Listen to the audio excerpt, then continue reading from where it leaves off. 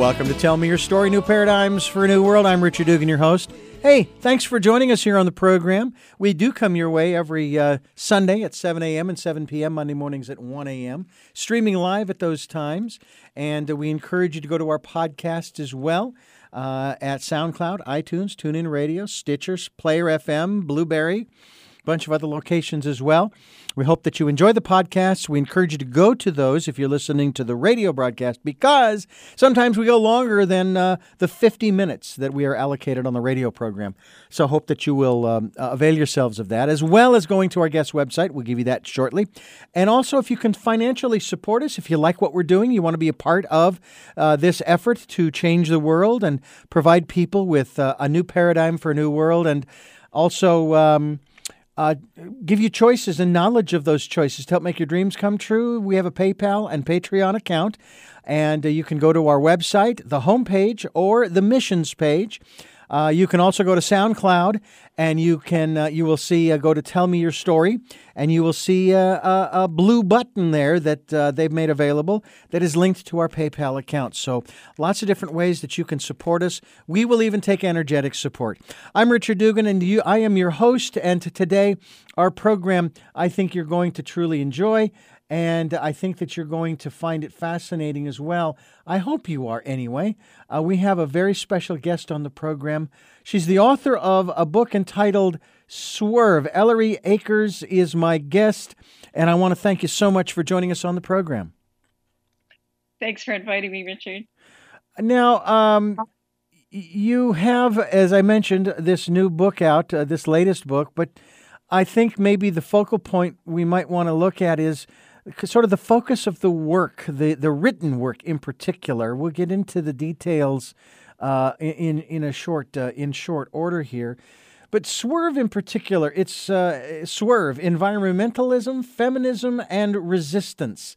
And these are poems by yourself. I almost said yours truly, not me, by you. But you also have Practicing the Truth is another book that you have out. I would take it that most of your work is poetry. Is that correct?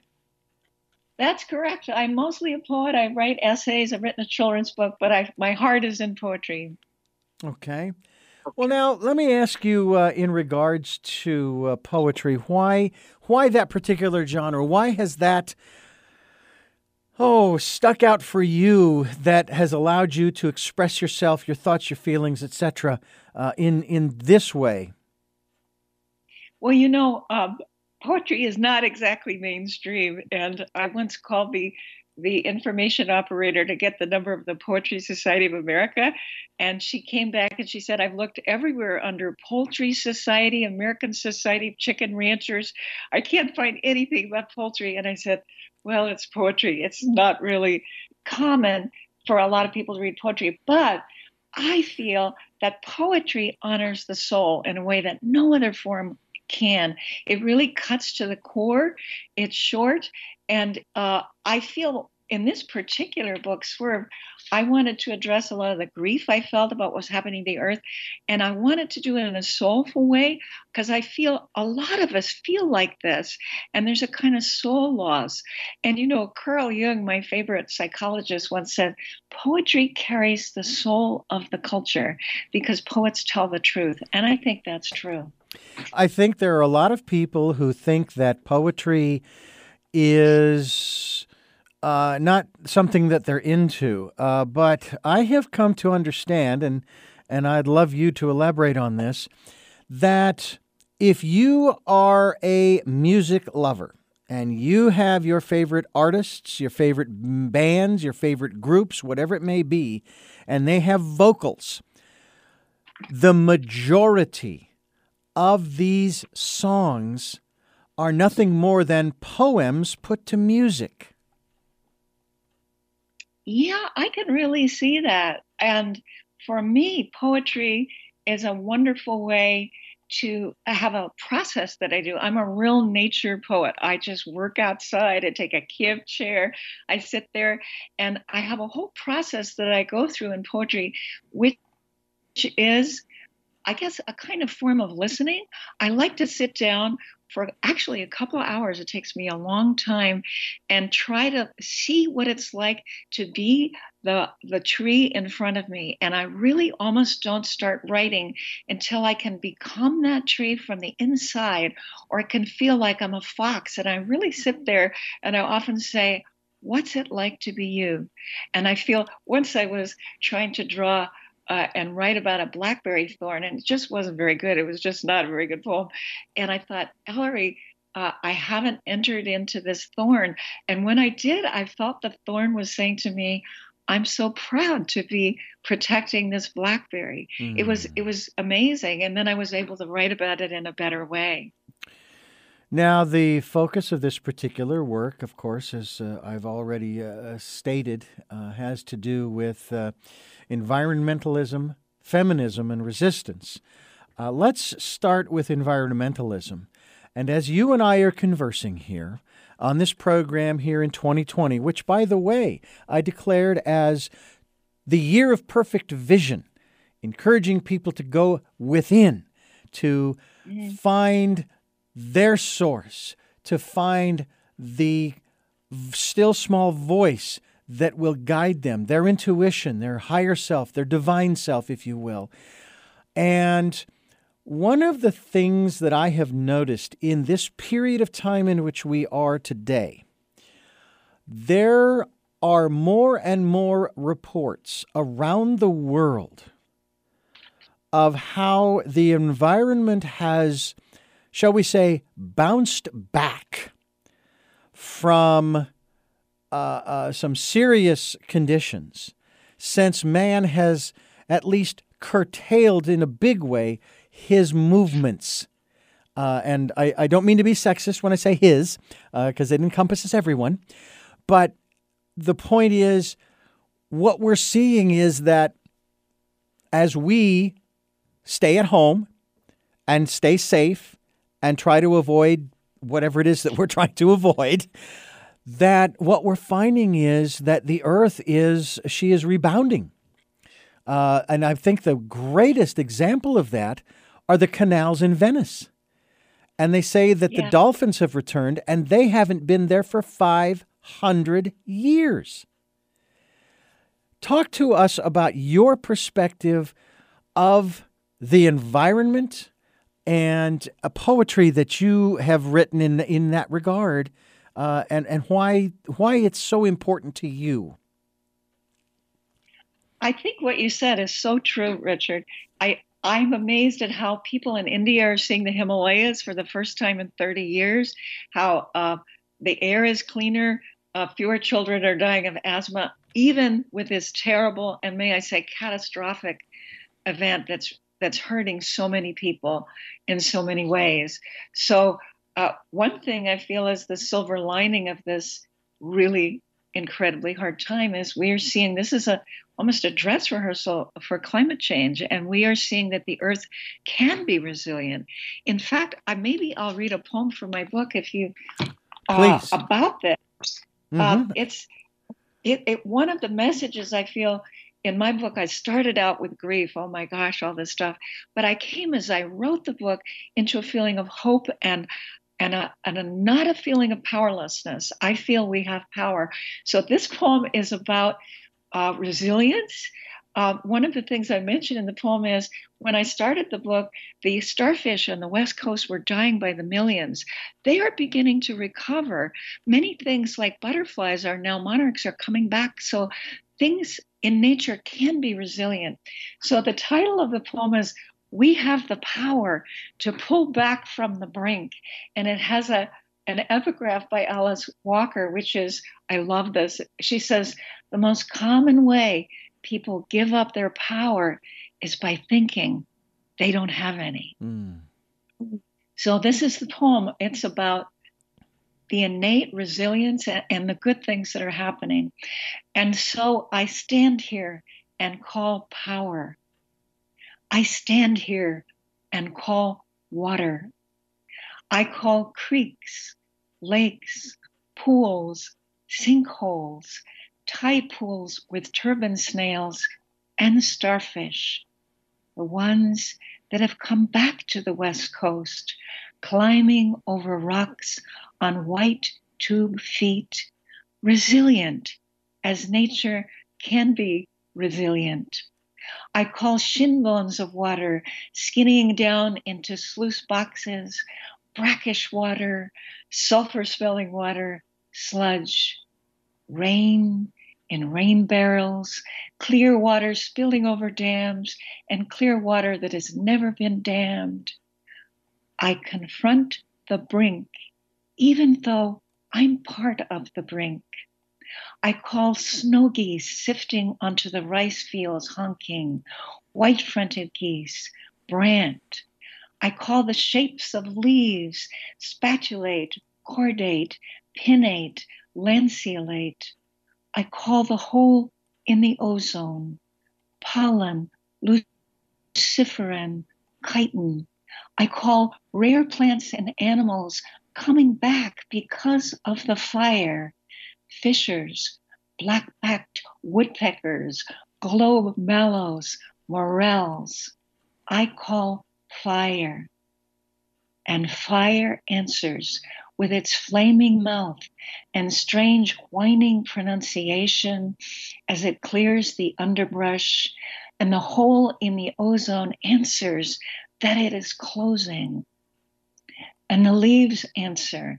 A 12-year-old boy planted 1,000,000 trees, and luciferin blinks on and off and illuminates what has been buried so long under tons of dark water, and pollen blows into the faces of climbers who hung all night in slings from the St. John's Bridge to stop shell drilling the Arctic. And water answers. Belize banned offshore oil and protected the second largest barrier reef in the ocean. And my power answers. I've always known my hand could have been a leaf. Hemoglobin and chlorophyll almost the same, only one atom different. That's beautiful. And one of the statements I have made over the course of many years doing these interviews is, and I would love for you to respond to this, I believe that nature is our greatest teacher. Yes. Boy, am I with you, Richard. I really believe that. I have learned so many things from nature. I've learned how to slow down, to be present, to pay attention. It's my meditation teacher. And I think it's the original meditation teacher. And even animals, certain animals have taught me, really specific lessons. I remember I once saw this small brown bird. It's a western wood pewee. They're charming. And it was right at its nest. And there was a stellar jay that just wanted to interfere. This bird threw itself, just banged into this large stellar jay over and over and drove it away. And I learned about boundaries. Wow, this is something I can learn from an animal. I also think animals really know how to rest. And often we don't know how to rest. Sometimes people just drive themselves, I don't have time to have lunch. We'd never treat our dog like that. It's really important to learn from nature, I think. And what's really exciting to me is in this particular time, when everybody, including me, feels a little ungrounded, nature can really help us get grounded. Absolutely. And in this time of staying at home, I think some people are getting the wrong message. They're being asked to stay home, not inside, and that we need to step outside into the open air. I know that there are some places, if you live, for example, in Manhattan, and you live in a high rise, it's going to be a little more difficult, but not impossible. But we still want to stay safe. I'm very fortunate that I live above Santa Barbara, up in the rural areas, in the Los Padres National Forest, but it's an area where they've allowed people to live. And we rent a property. It's on 10 acres. And I have to tell you, with all the rains we've had, it's just been incredibly green. And it's so beautiful. It's just awesome. I mean, without getting too overly excited here. And, and my wife and I, matter of fact, as of this conversation, we sat outside on a couple of chairs under the awning of our travel trailer and enjoyed our libations and watched the sun go down through the trees. And and our dog was with us too. We also have a family of deer on the property that came along. And of course, our dog is not too happy about that. I have him on a line, and he took off, bolted off, broke his collar, and chased the deer. Fortunately, he came back. I was actually very concerned about that, but he did come back, and the deer were fine. He could never catch them anyway. But we just spent the evening until I think like 9 o'clock, from 3 or 4 o'clock in the afternoon, sitting outside, talking, listening to the frogs croaking as the sun, as we entered twilight. What an opportunity for peace and tranquility, and sometimes to stare off into the stars and just focus on them and just kind of let the mind chatter and not even focus on it. I don't know where you are in the world, but I would think that, and I mentioned trees, and that's something we want to talk about. I did hear this, I learned this in, I can't remember if it was biology, what class it was, that, the trees, they take the carbon dioxide and they convert it into oxygen, and then they expel that and so forth. And if you think about it, everything has its intake and outtake, right? Yeah. And we're not real fond of other animals and we'll call it scat if it's a bear, or their fecal matter, right? Well, that's what oxygen is from a tree. It's waste. If you think about it, we like to put it in a beautiful flowery term that they make oxygen for us. Well, maybe that was the design, but when you think about it, they take in and then they expel. And we do the same thing, right? But yes, I had heard this not long ago. I wasn't even aware of this, Ellery,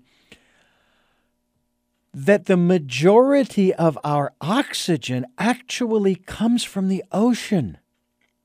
Not the trees. And again, that's not to say we should be cutting down the rainforests, but that our oceans also provide us with oxygen through the algae that grow on the surface.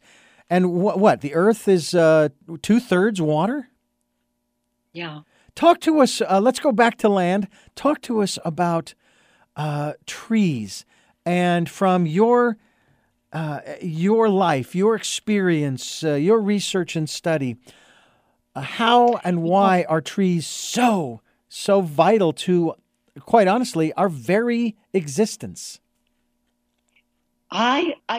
What's really exciting to me is there's been a lot of science. So I'll just start with the research. If people spend time in nature with trees, it's been proven their diabetes gets better, they sleep better, they live longer. Kids with ADHD who play outdoors have milder symptoms. Kids get better grades. Doctors are beginning to write prescriptions for kids to go outside. Patients recovering from surgery heal faster. It's amazing what nature can do for us. It's really an ancient medicine. Also, in my book, I talk quite a lot about women who've studied trees and who've studied nature. And there's a wonderful woman that I mentioned, Suzanne Simard, who's a Canadian forest ecology. What she's found is this amazing thing that trees actually nurture each other. The whole idea of trees are fighting for the light and this whole idea of competition and all that, it's not true. Trees are actually concerned about the whole forest. And one of the reasons I included feminism in my book and a woman's point of view is I feel like we need to recover the feminine source of interdependence, the feminine feeling for interdependence. And what this wonderful ecologists found is there's a sick tree in the forest. All the trees send sugar to that one tree. They even have found that was a dead stump, and of course the biologists were thinking, "Oh, this is dead." It was alive because the trees were still feeding it. It was the mother stump of the forest. So I mentioned quite a bit in my book about women who have strong relationships to the forest. And there's also a woman I talk about, Barbara McClintock, who's a geneticist, and she found the secret of the corn gene because for a large part of it was because she was a woman and she expected the corn genes to be cooperating, and the men in the genetics department were all thinking there's a top gene that's going to control all the other genes. And she found that the secret of corn was that it was all interdependent. So I just think interdependence is the nature of life. And also, here's one wonderful thing. If we can reforest the world, and the good news is we are doing this. Ethiopia just planted 350 million trees in one day. That's amazing. And also, what Christiana Figueres says, she's the woman who brokered the Paris Agreement. She says if we only can get 3.5% of the population to be behind climate change, we can make a change, and we're almost there. So I'm feeling hopeful for some of these things that are going on. Yeah. I find it interesting as we get these different reports from around the world that you listed some of them, and I mentioned, of course, Venice, that I'm hoping that the powers that be are being made aware of this situation, being made aware that man does have an impact on his environment. Now, some would say, well, of course we have an impact. Well, the climate change people, and by the way, I want to share with you that I try not to talk about climate change only because I think it's irrelevant. What is relevant is we need to clean up our home. And if that results in a slowing or a reversal of this heating up of the planet, what a wonderful side benefit. But the bottom line is, from my perspective, I don't even get into arguments or conversations or discussions with people about climate change. I just say, look, we need to clean up our home. This is ridiculous that, if it doesn't matter whether or not we do this, then why do you and I and others, usually on a weekend, we spend time in the house, we'll vacuum, we'll dust, we'll do the dishes, we'll do the laundry, we'll mow the lawn, we'll trim the shrubs and this and that. We go through all of this machination, and then we say, no, we don't need to worry about the environment. It'll take care of itself. It's fine. It's too huge. As the wonderful economics phrase is, it's too big to fail. Well, you have to wonder if maybe the virus that's sweeping the earth that we don't have a vaccine for yet, as of this conversation, Ellery, maybe the earth is trying to tell us something.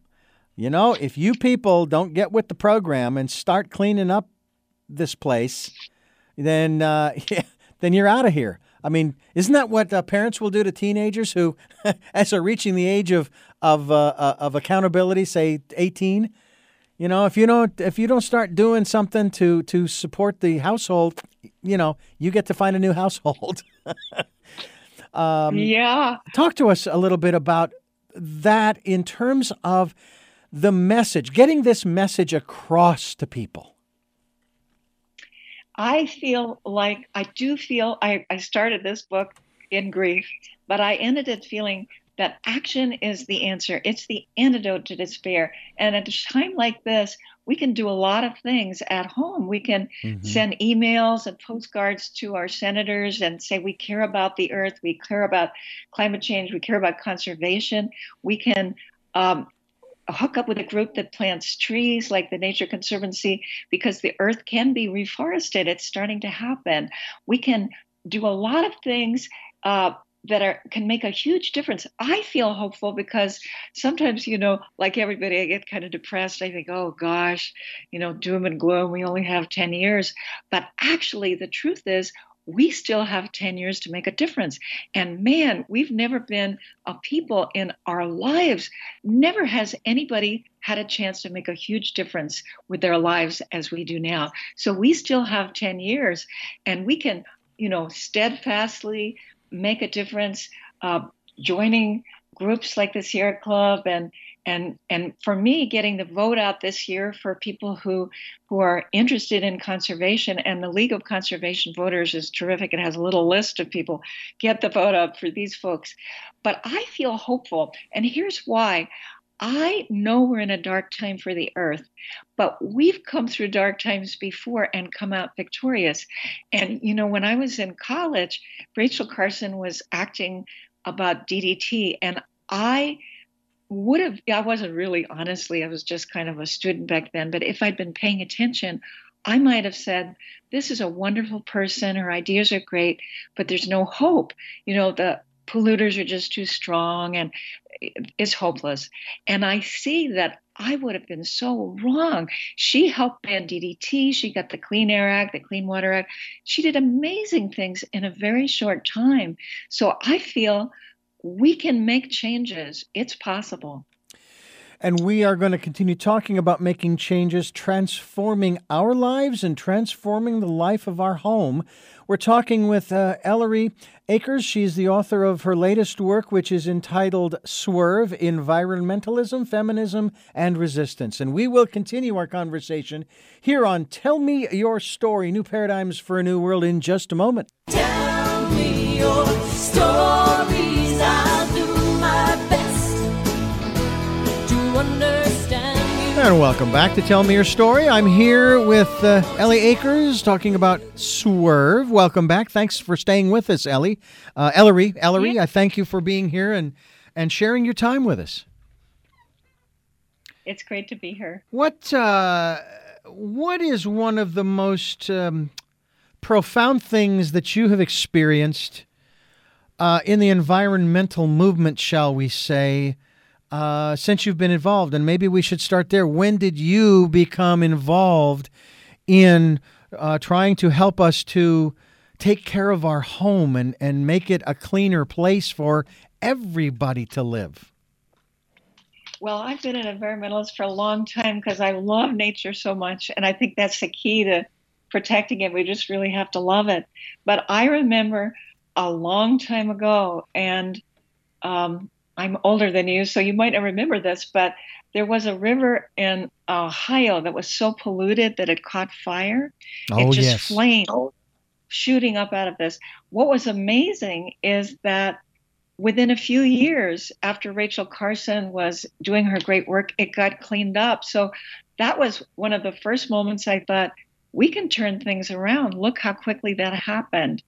And in fact, I even have a poem in my book about that called At Any Moment There Could Be a Swerve in a Different Direction.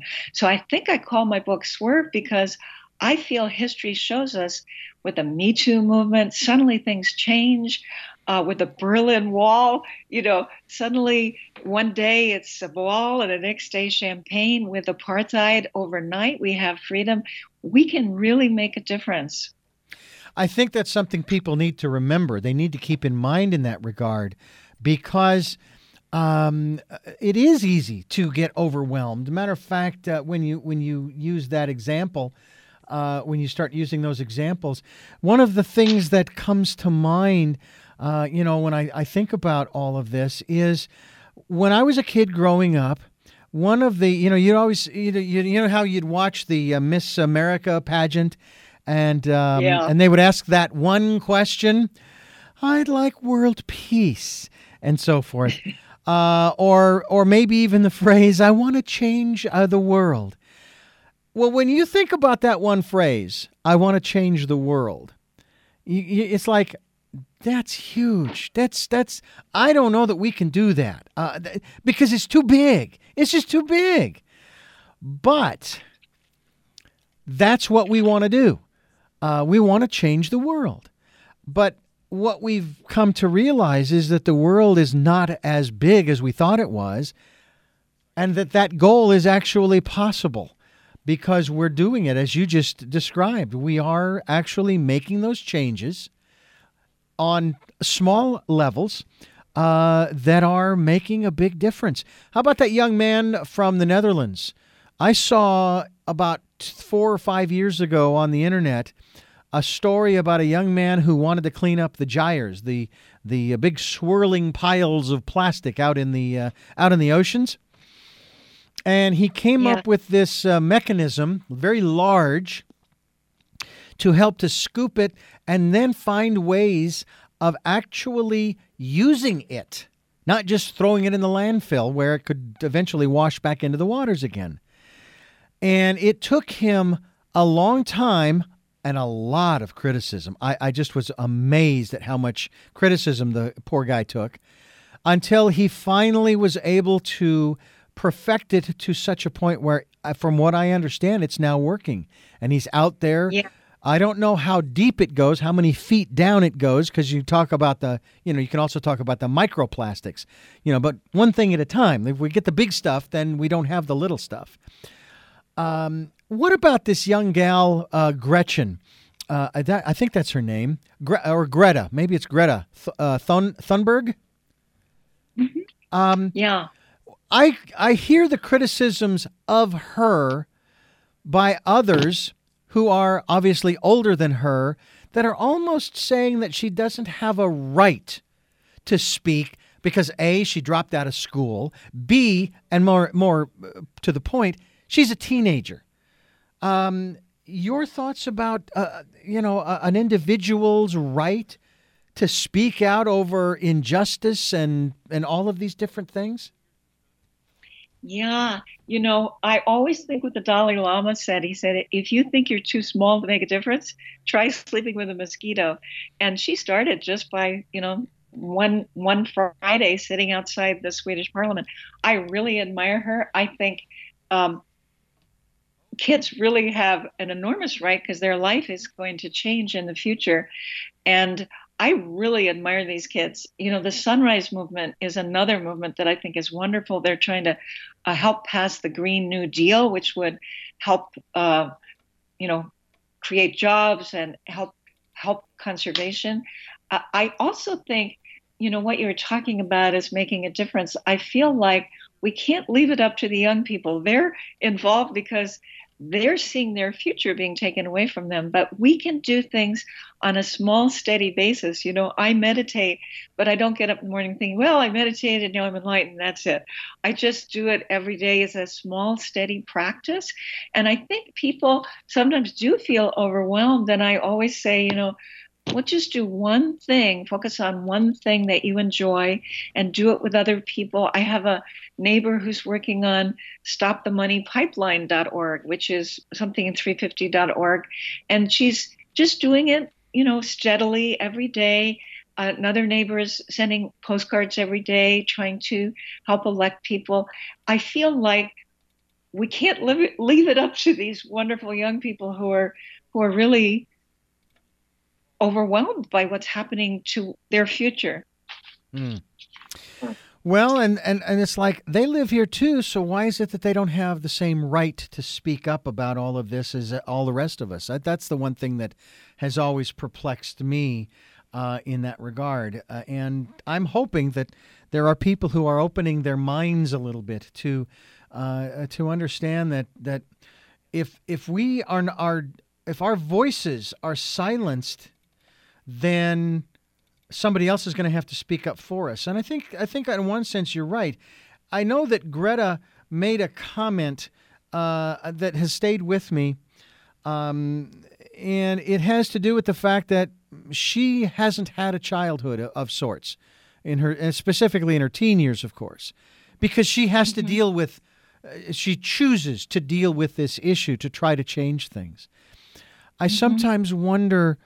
There have been periods of time in our history where they use the phrase, our innocence was lost. And there seems to be a new one every so often where an event happens and our innocence was lost.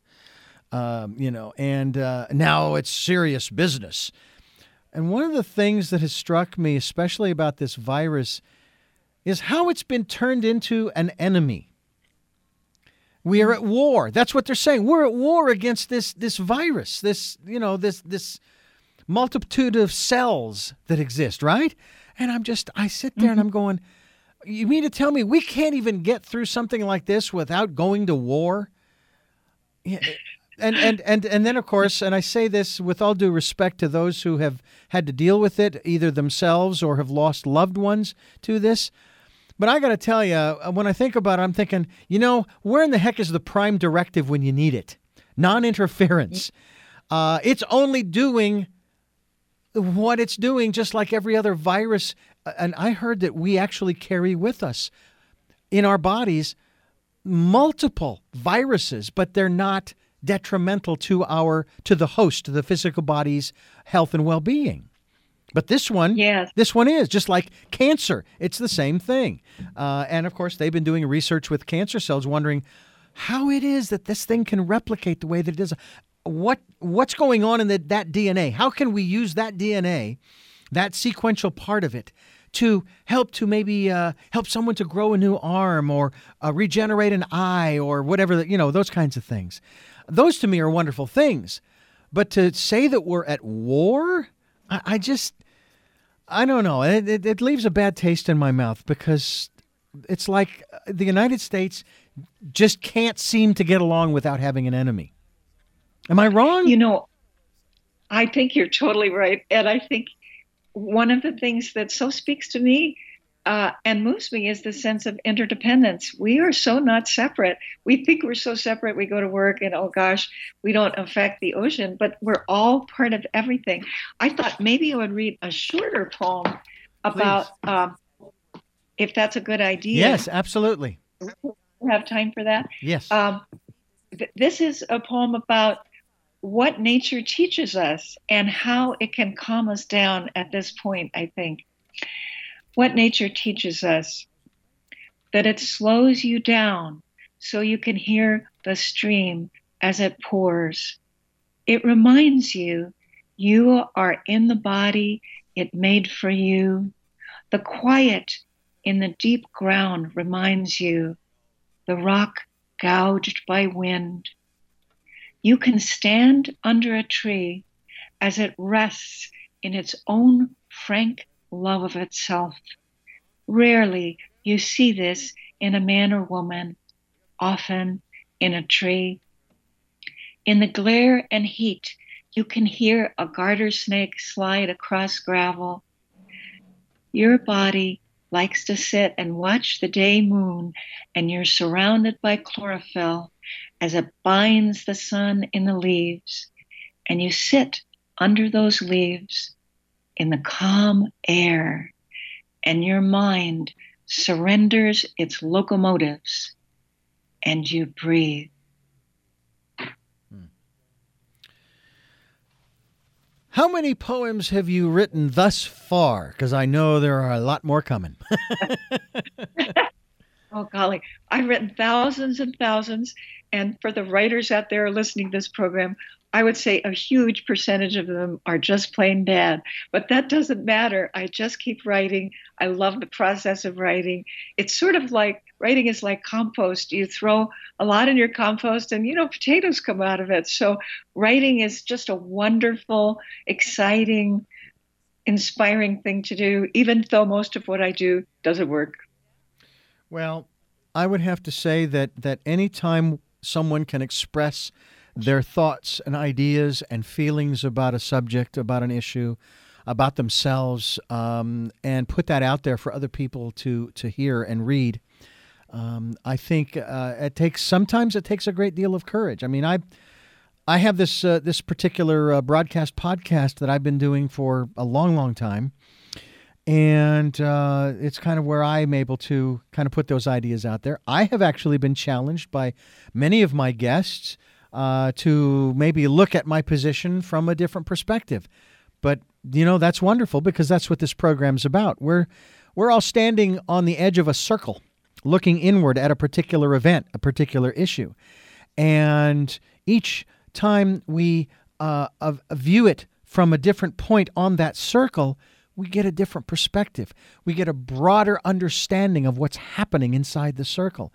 Unfortunately, a lot of people like the position that they are in, and they don't want to move, and they become, I think the word is, they become myopic to the extent that they are now making decisions based upon only one perspective.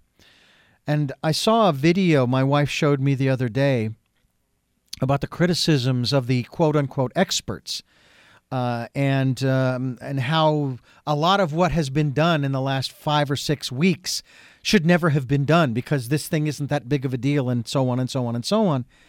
And I thought, well, that's just one guy's perspective.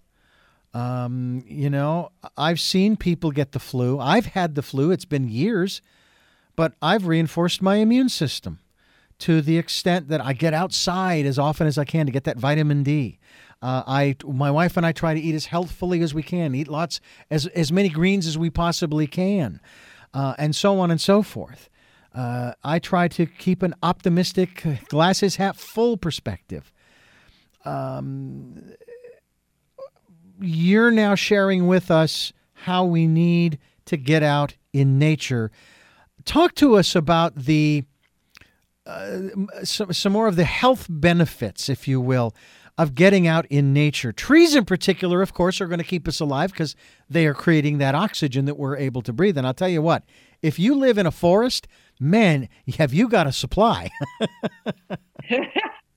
Well, it's so interesting that in Japan, they even have made this an actual traditional form of medicine called forest bathing. And they take patients out there and their immune system goes up.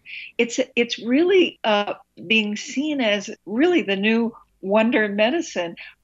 People live longer. And I myself feel that one of the benefits for me is it is so authentic. It just takes me out of, meaningless kind of chatter. And, so many people have to worry about pleasing the boss and being polite. And nature is just accepting whoever you are, and you can really relax and be yourself. And for me, I actually have had encounters with animals that are really comforting. I remember once I had a big loss in my life and I was just so depressed. And I went out and I stood in the middle of this field and a chickadee landed on my shoulder. And I immediately felt so much better. Immediately, I just felt like I didn't even want to wash my parka after that. I was like, wow, that was amazing. So I think it one of the things about loving nature, which is really true, is that nature loves us back. I really feel it's a reciprocal relationship. I know many people think, oh, I love nature, but nature doesn't love me back. But I think, in my experience, that's not true. I felt so reassured and comforted and soothed, I guess, by nature. Well, and that's one of the beautiful things that I love about nature myself. I like being outside. Matter of fact, maybe to my wife's consternation, I like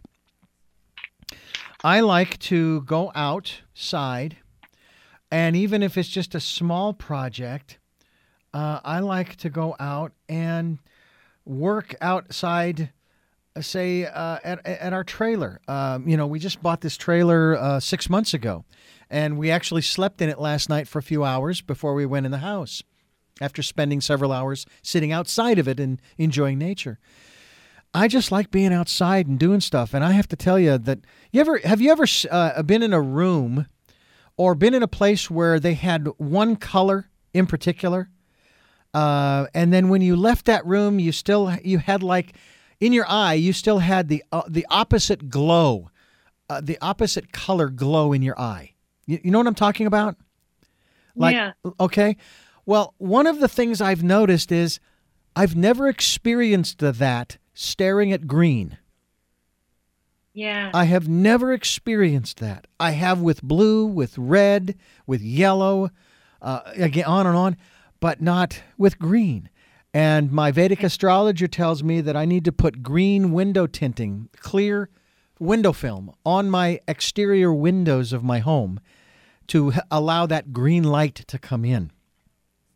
Yeah. And my wife and I actually are going to do that as far as the kitchen is concerned. We have this huge 6 foot wide by 4 foot high picture window. Okay. and it's great. And she wants to put window film in there of flowers.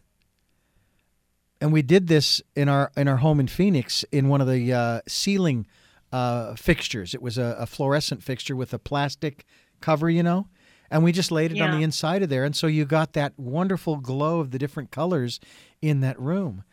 Also getting, natural spectrum lighting. That's another thing for inside. But there's nothing that compares with going outside and getting that sunshine. I'm not a fan of the heat, but I don't mind the sun. I don't mind the sunshine.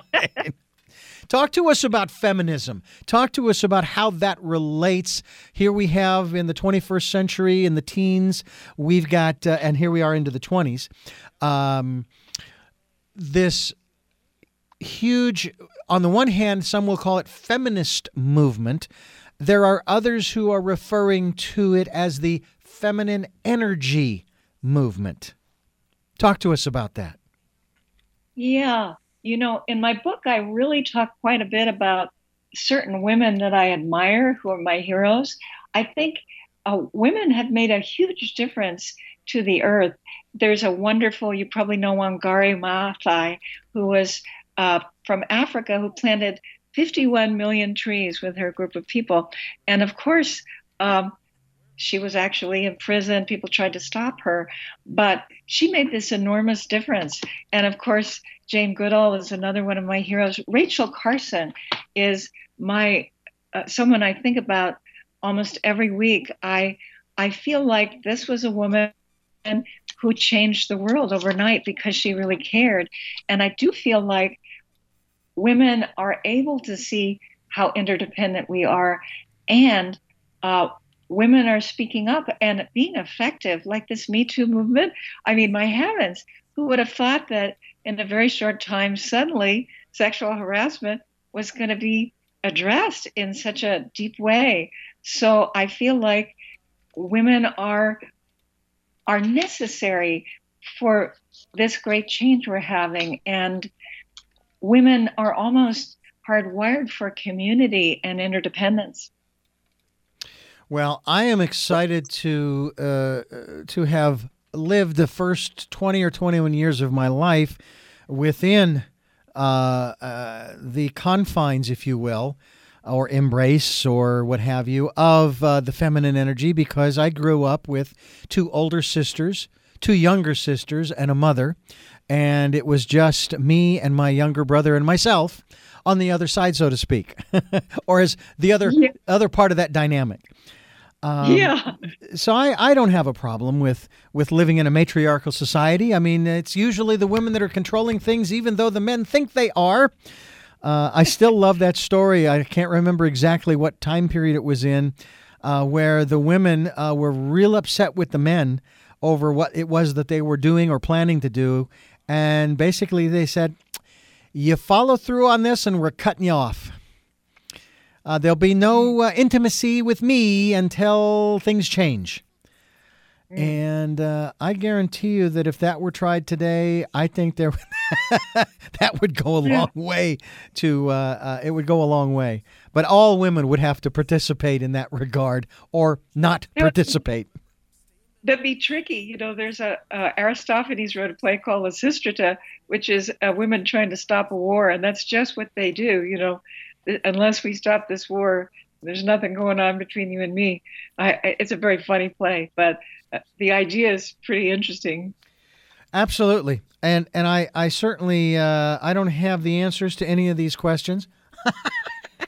I really don't. All I know is that we have a situation where the feminine energy, it's been described this way. I'd like your elaboration on this. The feminine isn't trying to usurp and or take over and control over the masculine. There needs to be a balance. But the feminist movement is part of the swing of the pendulum, and some say that it's swung way too far to the other side, but they've also acknowledged, but it had to. It had to, and maybe it's still swinging out. It had to because of the level of repression and suppression and dominance that the male energy or male attitude, masculinism, if you will, or machoism, machismo, has done over the centuries, literally centuries. Your thoughts on that? I don't know if we have time for a short poem about Sure, this. please but do. There's a poem in my book about an archetype of the really healthy feminine energy, and it's called Dandelion Woman. Dandelion Woman says the earth will not be scorched beyond repair. Her name means tooth of the lion. She knows how to make aspirin out of willow bark. The rain likes her. The grass likes her. She says no to hotels with gold doorknobs. No to Vogue. She's not defined by the stares of men. She's defined by the gaze of stars. She knows what's outside her is inside her. The calcium in her bones from shells, the iron in her blood from crusts on rocks that leached into the sea. She knows nothing is divided. The wind parts the grass the same way she parts her hair. She has enough when she smells the forest. She loves minerals. She loves stones.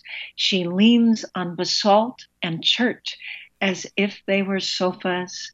She knows how to shake this old furnace of a world until it coughs up what's choking its core. Well, I do believe that we're in a transformational phase. My dear friend and program guest who's been on this program a number of times, the late Barbara Marks Hubbard, used to say that we are in a transformational time, and this goes back to 2007 when she was on the program for the first time. And she said that it's kind of like birth pangs. And I don't know about you. I have never experienced giving birth to anything, but I have heard rumors that sometimes it ain't the most pleasant feeling in the world. Well, that's kind of what we're going through right now, is these birth pangs. And they get a little more intense as time goes on until eventually you have that transformation into something new, something beautiful. It's one of those things, Ellery, that I talk to people about quite regularly in terms of the duality of this world, okay? And I don't know about you, but I have a real problem with that. I try to look at everything in the world as just part of the whole. You know what I mean? In other words, if you're looking at the universe and you're watching things moving and spinning and glowing and exploding and crashing, you don't say that any of that is good or bad. You just are kind of like in awe. It's like, wow, that's incredible. That's amazing that I'm able to see this stuff. But when we see the same kind of spinning and moving and whirling and crashing and exploding here, we go nuts. You know, we have these emotions that tell us, oh, that was bad. But you, I'm sure, know that Chinese story about the farmer and his son. Mm-hmm. And the farmer basically has this son, and they have horses, and the horses get out, and the neighbor comes over to talk to the farmer, and tells the story of this happening, and the neighbor says, "Oh, that's bad," and the farmer says, "Well, who's to say whether it's good or bad?" Then he tells the next part of the story, how his son went out, and he was able to bring the horses back. So, and the neighbor, of course, says, well, that's good. He says, well, who's to say whether it's good or bad? And, of course, then the next step of the story is the son is training the horse, falls off and breaks his leg. Oh, that's bad. Who says? Then, of course, the military comes through to conscript people for a war they want them to fight. Well, he has a broken leg, so he can't go fight. Well, that's good. Well, who's to say? And on and on and on. I won't do the whole story. But that's one of the things I'm curious about in terms of this aspect of resistance. Resistance to what? Well, it's interesting because as a writer, I have to say that one of the things I know about writing is that one has to encompass the opposites in a poem or a work of art, or it's just not good. If you say, oh, everything's pretty, that's not true. Everything's awful, that's not true either. But I think what we need to do now is I use the word resistance because it's a political word, but I do think we need to change. And I think what women are hoping for is a sense of not control. We're laughing about women being in control. I think women want to feel empowered. We want men to feel empowered. We want everyone to feel empowered.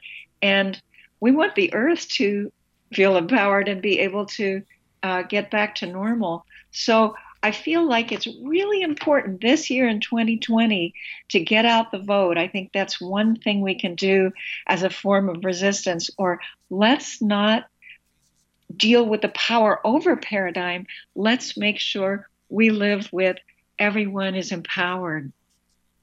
Couldn't agree with you more in that respect. And the thing that I do find a little saddening, and that is that there are some people who don't want to give that right to others. They say, well, no, you don't have enough education, or that's not your area of expertise, and on and on and on. However, then there's the converse of it.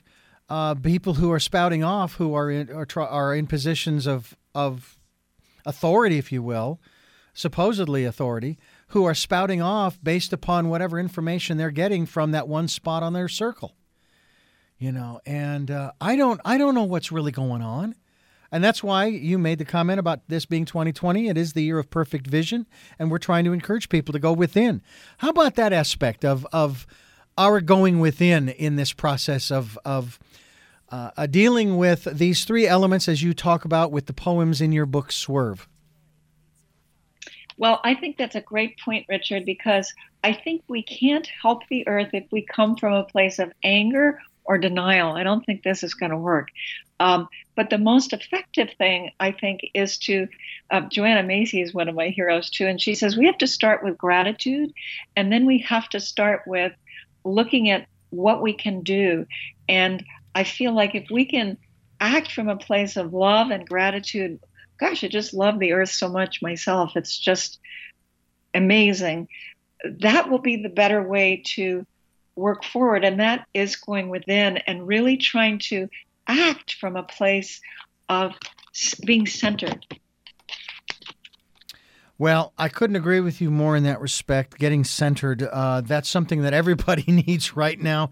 I know that people are starting to feel a little, I guess the word is stir crazy at one level, But at the same time, what an opportunity we have right now to do the things that we haven't really done or been able to do for the longest time.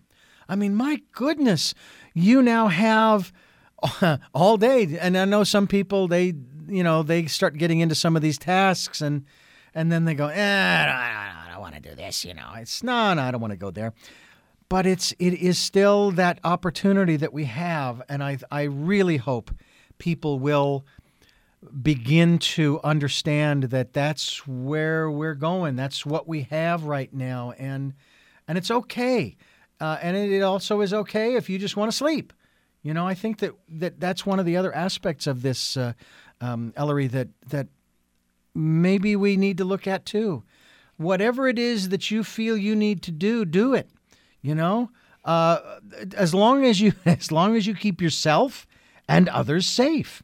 That's the real key, I think. Right? I think that's great. And I think there's a difference between loneliness and solitude. And this is a perfect opportunity to try to switch one into the other, because loneliness is just longing. But solitude can be a great opportunity for creativity, for making art. For a friend of mine is taking photographs out of her window every day of the clouds. Some people are writing postcards and trying to help the earth. It's a time where we can connect with creativity or spirituality. I mean, it is difficult, but I think we're slowing down. We're becoming more in tune with our animal nature, because animals don't rush around all the time. Mostly they are resting and conserving energy, and we need to do that too. Well, we certainly hope that people will take the time to begin the process of understanding themselves, going within, sitting out in nature. I mean, there has to be a place you can go. And of course, here in California in particular, I know that you probably have had to deal with this up there. This whole aspect of people congregating on the beaches, and then they end up closing the beaches, and now nobody can go to the beach. And it's like, people, hello. What are you doing? What are you doing? Cut it out. You know better than this. And what's wrong with the short term of staying away from people? I'm certainly, what I anticipate is when they lift the social distancing regulation, if you will, when they lift that, I see massive group hugs. Yeah. I can't wait for my friends. It's like, oh. Yeah. Now, I still give my wife a hug when I get home, but I make sure that I stay far enough away from everybody else. And if she ever feels the need for me to stay away from her until I decontaminate, if you will, and again, I don't run around town by any means. Then I go into the trailer, I will disrobe, I will jump in the shower and rinse off, then I'll take those clothes and we'll put them right in the wash. Not a big deal. So, just doing what we can and knowing that this is temporary.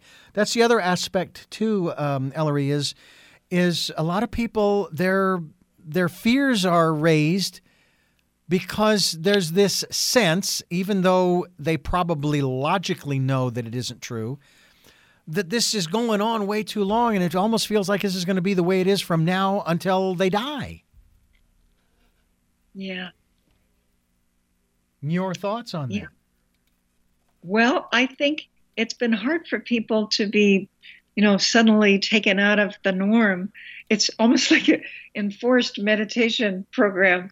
And I feel it's really made me feel more able to, I've been rushing around too much, and now I really want to concentrate on sending out my postcards and trying to help the election and trying to get people to help the earth. So it's I guess I would say it's focused me a little more. Yeah. Well, I know that it has focused me, and I get questions asked of me from time to time about all of this too, and it just gets to the point where we've got to come to an understanding that this is not the way it's going to be. Nothing ever lasts forever. Nothing is permanent. Maybe with the small exception of senators and congressmen holding office for 12 and 15 and 30 and 40 years. I think that's the only other permanency that we have. I mean, that's how it feels. That's how it feels sometimes. I mean, it's just those were supposed to be jobs of service, not of permanency. And I'd like to see that whole aspect change in our society. But maybe that's the other thing too. Maybe, Ellery, maybe this is a transformation of the way that we govern ourselves. Maybe we're starting to learn that they've been saying that the president has been saying that he will make the decision as to when to reopen the government or to reopen the economy. The governors are standing fast and saying, no, we will make that decision. And I've been talking with others who say, no, not even the governors will make that decision. Ellery, it will be you and it will be I who will make that decision. The company owners and the small business operators, they will make that decision. We all have choice. I could say, I'm not taking the risk. I don't want to risk my wife's health. She has underlying conditions. I'm not going to do it. So I'm going to stay home. And I don't care what happens to the radio station. I could make that choice. But at least for the time being, I have the privilege and the choice of, coming in. So I'm grateful for you also for, so to speak, coming in. And Ellery Akers, I thank you so much for joining us here on the program and giving us so much time. This has really been a pleasure. Is there a quintessential poem, if you will, at least as far as you are concerned, a poem, a poem's poem, so to speak, that sort of says it all for you. Okay, what is that? I'll read this poem, and it's about my feeling of hope, and that action is our hope, but hope is a verb. And it's a poem that refers to all the good things that have happened at Standing Rock when the Vietnam vets came and supported the Native Americans, when a lot of fracking was stopped. And it also refers to people helping the immigrants. So it speaks for, we are in a difficult time, but look at the good things people have done. It's called Taking Action. It's good to act, to lean into the body of the world, to know lawyers sit at airports with signs saying, "We can help," written in Farsi. It's good to stop machines, giant needles that drill into the earth, because what they are stitching is the end. To see soldiers who wear camouflage, shirts and pants that look like leaves and bark, kneel in front of the Sioux and say they're sorry for what's been taken, even the language for leaves and bark. It's good to signal to the others who are shocked to know we're not alone in shock, that when we drive past a house, we know someone is sitting in a chair in front of a TV, shocked. But the men who want to make us afraid are afraid. And my time on earth is a huge breath. I can blow that breath into the world. That's beautiful. Before we let you go, when the travel restrictions are lifted, we would love to invite you to come down here to Santa Barbara to continue our conversation. I think that it's important. I'd like to talk more someday about your environmental activism, if you will, and what you feel that you have accomplished. It's one of the other things, too, that I have to share with you, and that is I hear a lot of moaning, groaning, and complaining on both sides, if you will, about the other side and how dangerous they are. And it's almost as if each side wishes the other side would just die. Just go away. Get the coronavirus and die. And then the world would be a beautiful place. But then the other message that I get from both sides when I hear all of this complaining is they're playing the victim. It's this victimhood all over again. It's like their fault, their fault, their fault. And of course I say, well, no, it's not their fault. It's yours.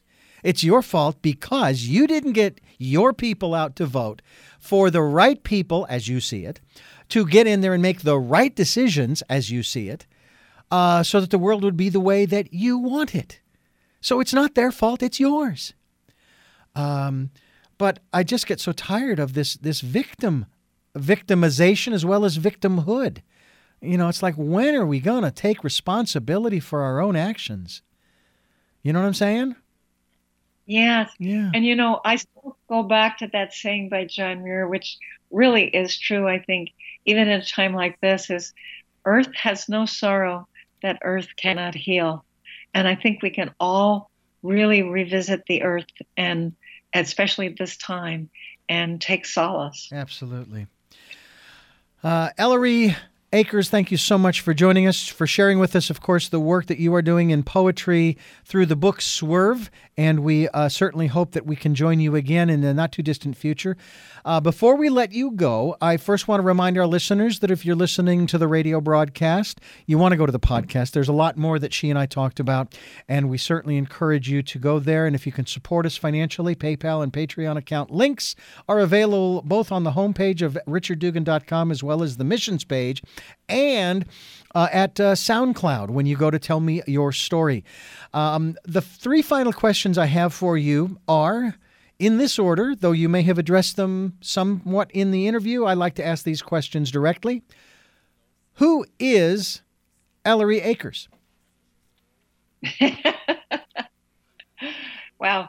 That's something I've been dealing with my whole life in meditation and so on.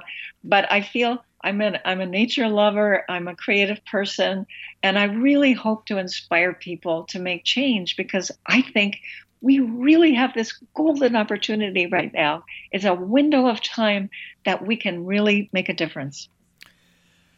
What is it that you hope to or want to achieve through the work that you're doing now? Well, I'd love to inspire environmentalists to keep going. I think it's a hard slog sometimes, but I do think I want to give people hope because it is hopeful. One of the things that Christiana Figueres, who's written a new book, it's a wonderful book, she says, we really could have a happy future. The earth could be reforested. It's already happening. This could buy us time. We could have clean energy and sustainable cities. It's really possible. So I guess I feel, a few poems might help people. And then I do my own environmental work in writing letters all the time and standing up for what I think is important. Excellent. And finally, what is your life's purpose? Okay, that's pretty easy. I feel like I want to be, I know about this, I want to help the earth. That's really important to me. I've spent so much time outdoors. It's been a great blessing. I want to return that blessing. I want to be creative, and I want to heal myself and other people through my writing. Again, Ellery Akers, I thank you again for joining us here on the program. The website that people want to go to is, what is it? www.elleryakers.com. I thought it was that easy. ElleryAkers.com will be linked to her website. And I'd like to thank you for listening to Tell Me Your Story, New Paradigms for a New World. We are giving you choices and knowledge of those choices to help make your dreams come true. And until our next broadcast podcast, love to Lal.